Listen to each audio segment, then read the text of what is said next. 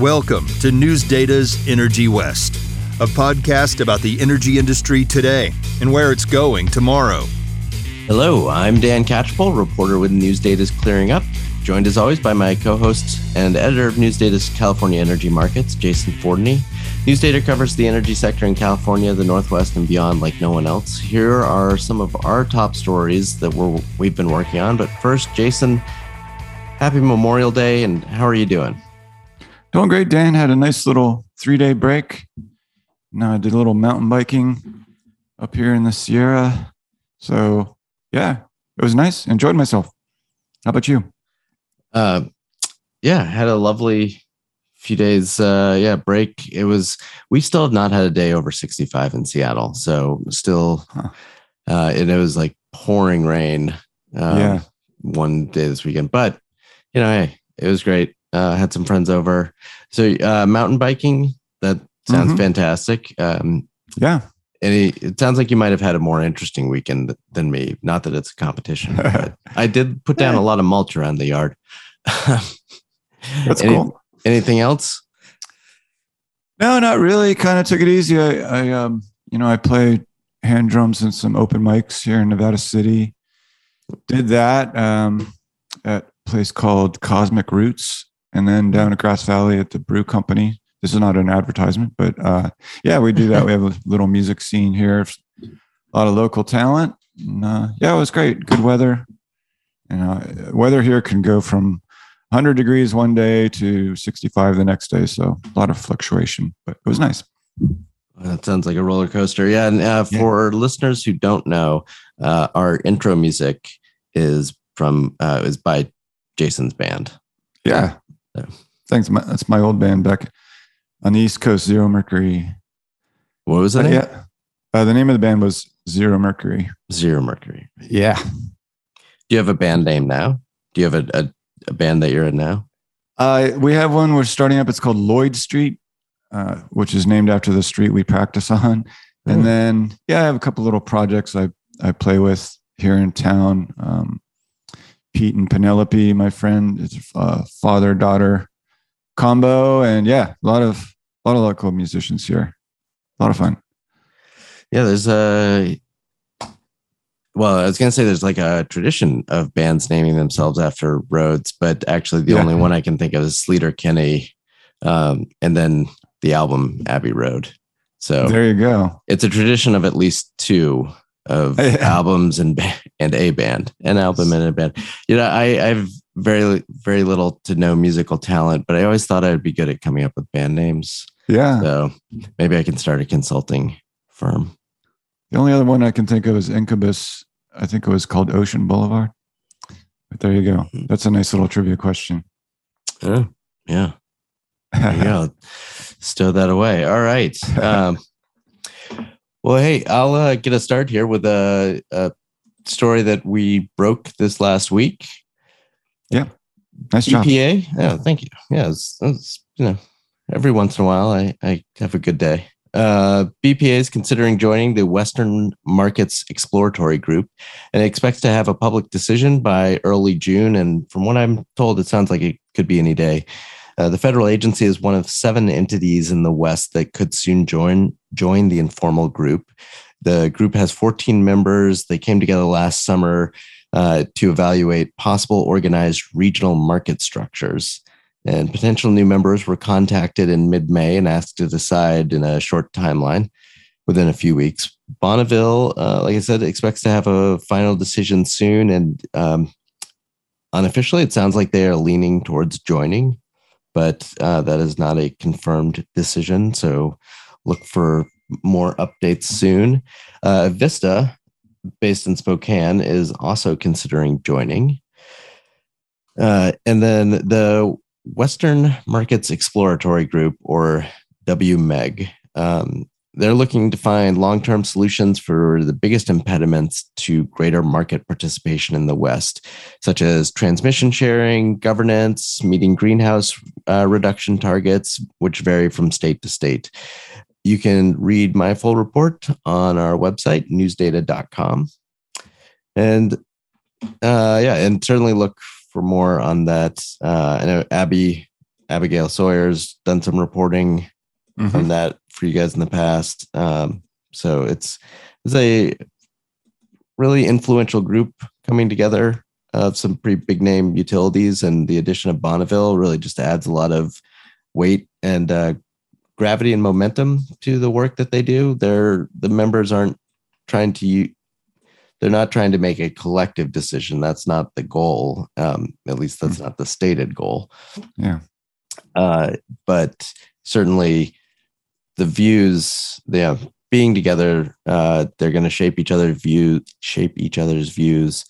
And I have to think that it's going to have some influence on where we ultimately land long-term in the market structures in the West. And so like these, let's see, we've got Los Angeles, Department of Water and Power, Tucson Electric, Salt River, XL Colorado, Seattle, City Light, Puget Sound Energy, Portland, Pacific Core.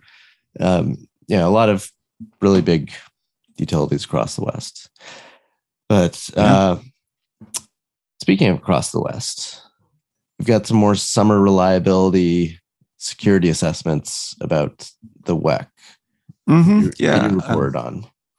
Yeah, this sort of building on some of the recent reporting we've done on reliability in the West this summer. Some, rather grim news in terms of possibility of rolling blackouts. I've been told to refer to them as outages, not blackouts.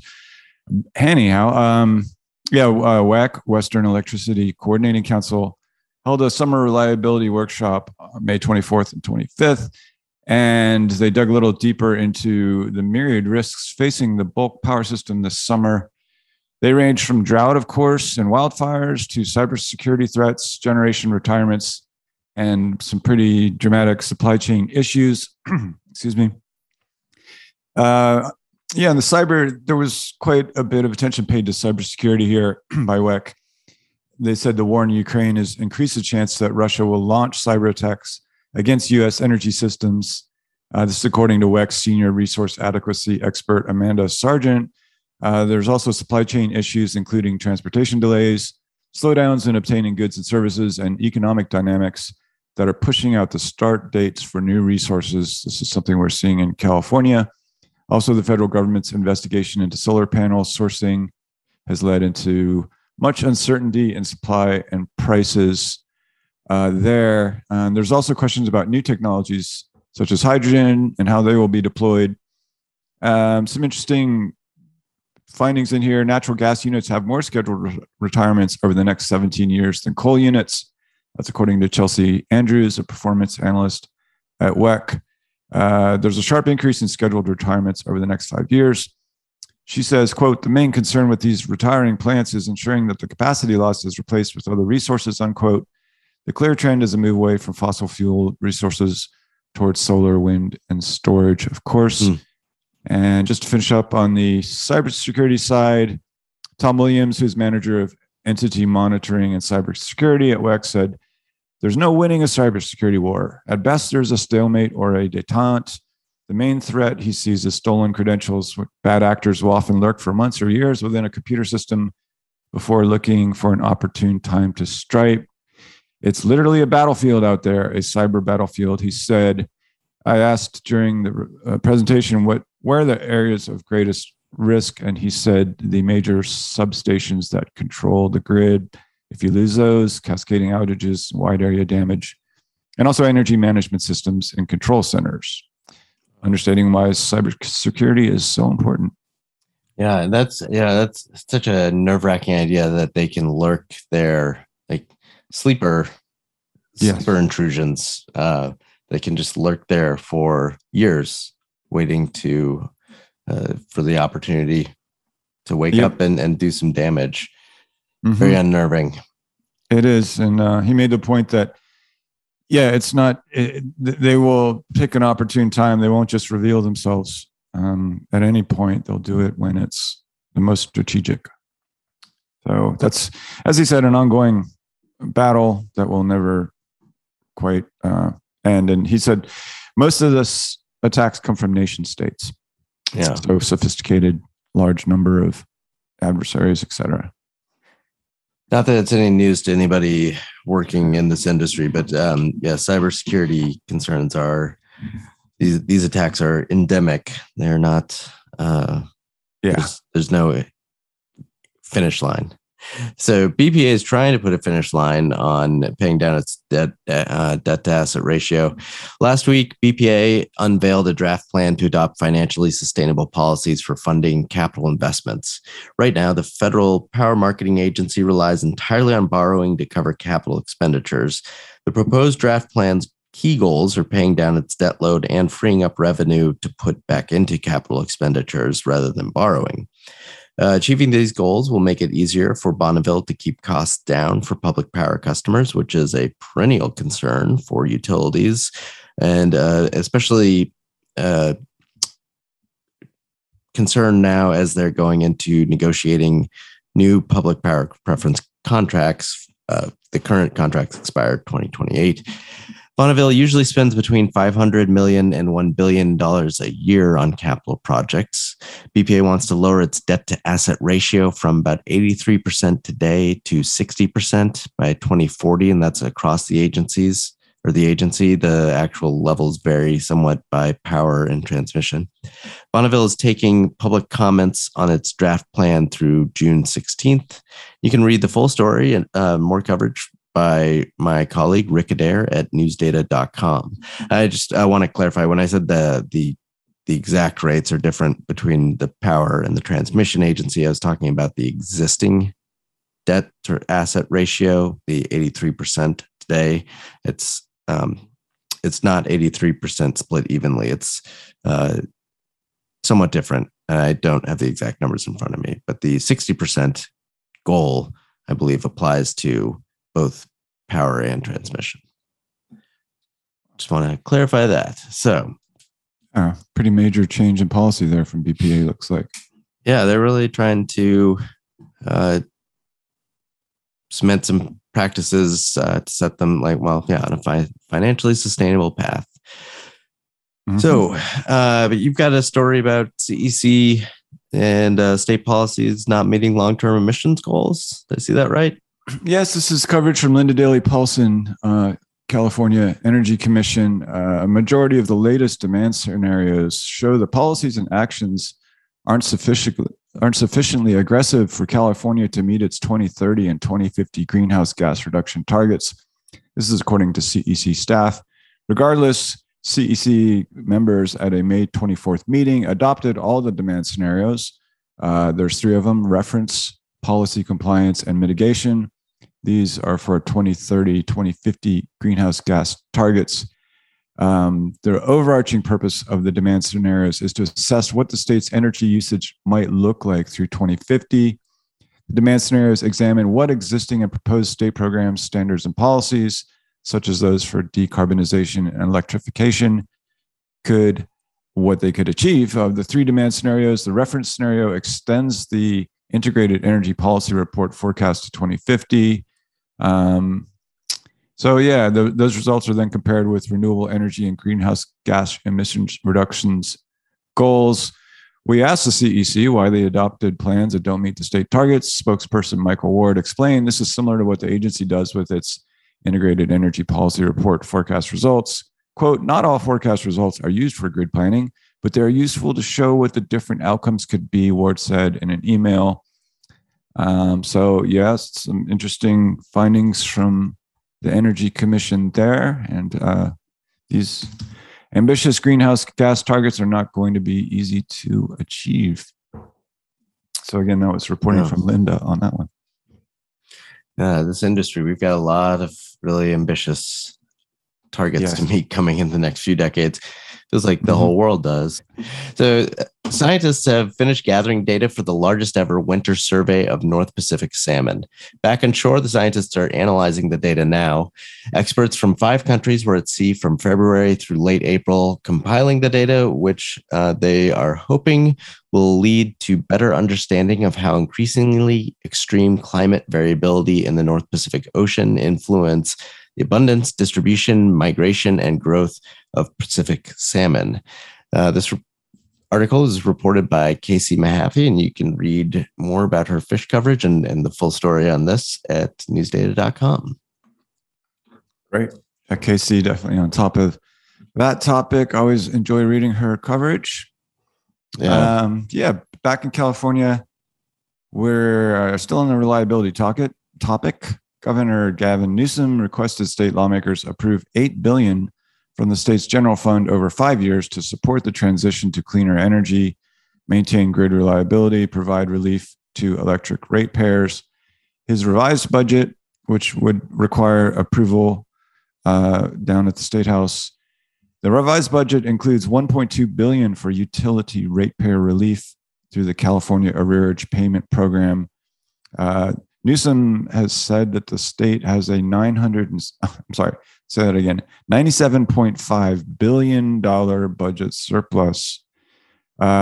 His new proposal out of this $8 billion, $6.7 billion for energy reliability, including $4.25 billion for investments in strategic assets that will seek 5 gigawatts of capacity. This will mostly include new emergency capacity that could be called on by grid operators. What we've seen historically is these are emergency gas units. We did this last year. The CEC approved an exemption for the California Department of Water Resources to install 5 30-megawatt natural gas-fired units. Another portion of the $6.7 billion would go to extending the life of existing generation by renewing expiring permits, doing efficiency upgrades, and then there's the $4.25 billion for strategic assets might include this temporary generation. Really interesting. Here in California, we have obvious shortfalls, and now a lot of scrambling, a lot of money being thrown at the problem. Of course, what we're seeing with the procurement, the emergency procurement, is that it takes more than money. It takes materials, labor, transportation, and supply chain is really affecting that. So we shall see. Indeed.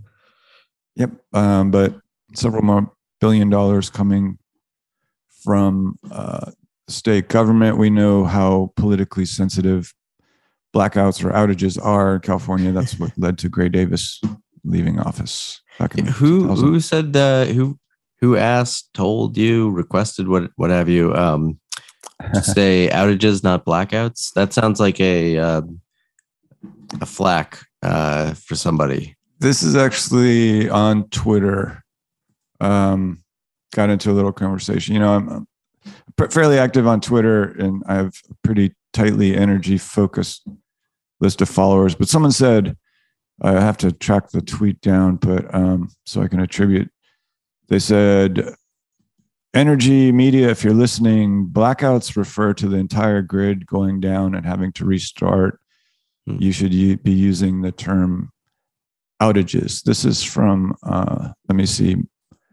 Mike O'Boyle, who's Director of Electricity Policy at Energy Innov LLC. Probably someone that knows more than I do. Blackout is total grid failure. So he said, normalize rolling outages. I said, I'm not totally convinced. An outage also refers to intentional shutdowns. So we just had some banter on that. I don't know. What do you think?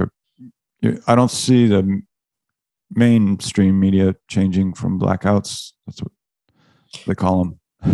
Yeah, this is one of those terms where there is a somewhat more technical definition, and yet there's the popular definition that even a lot of people in the industry understand it in that term, right. The popular definition. So I tend to lean towards, right, like the person on the street would talk. That's just taking a page from Hemingway. Get out all the adjectives and write like a person talks. That's a good advice. In the newspaper world, we're taught as plain English as possible. Yeah. So I don't know on this one.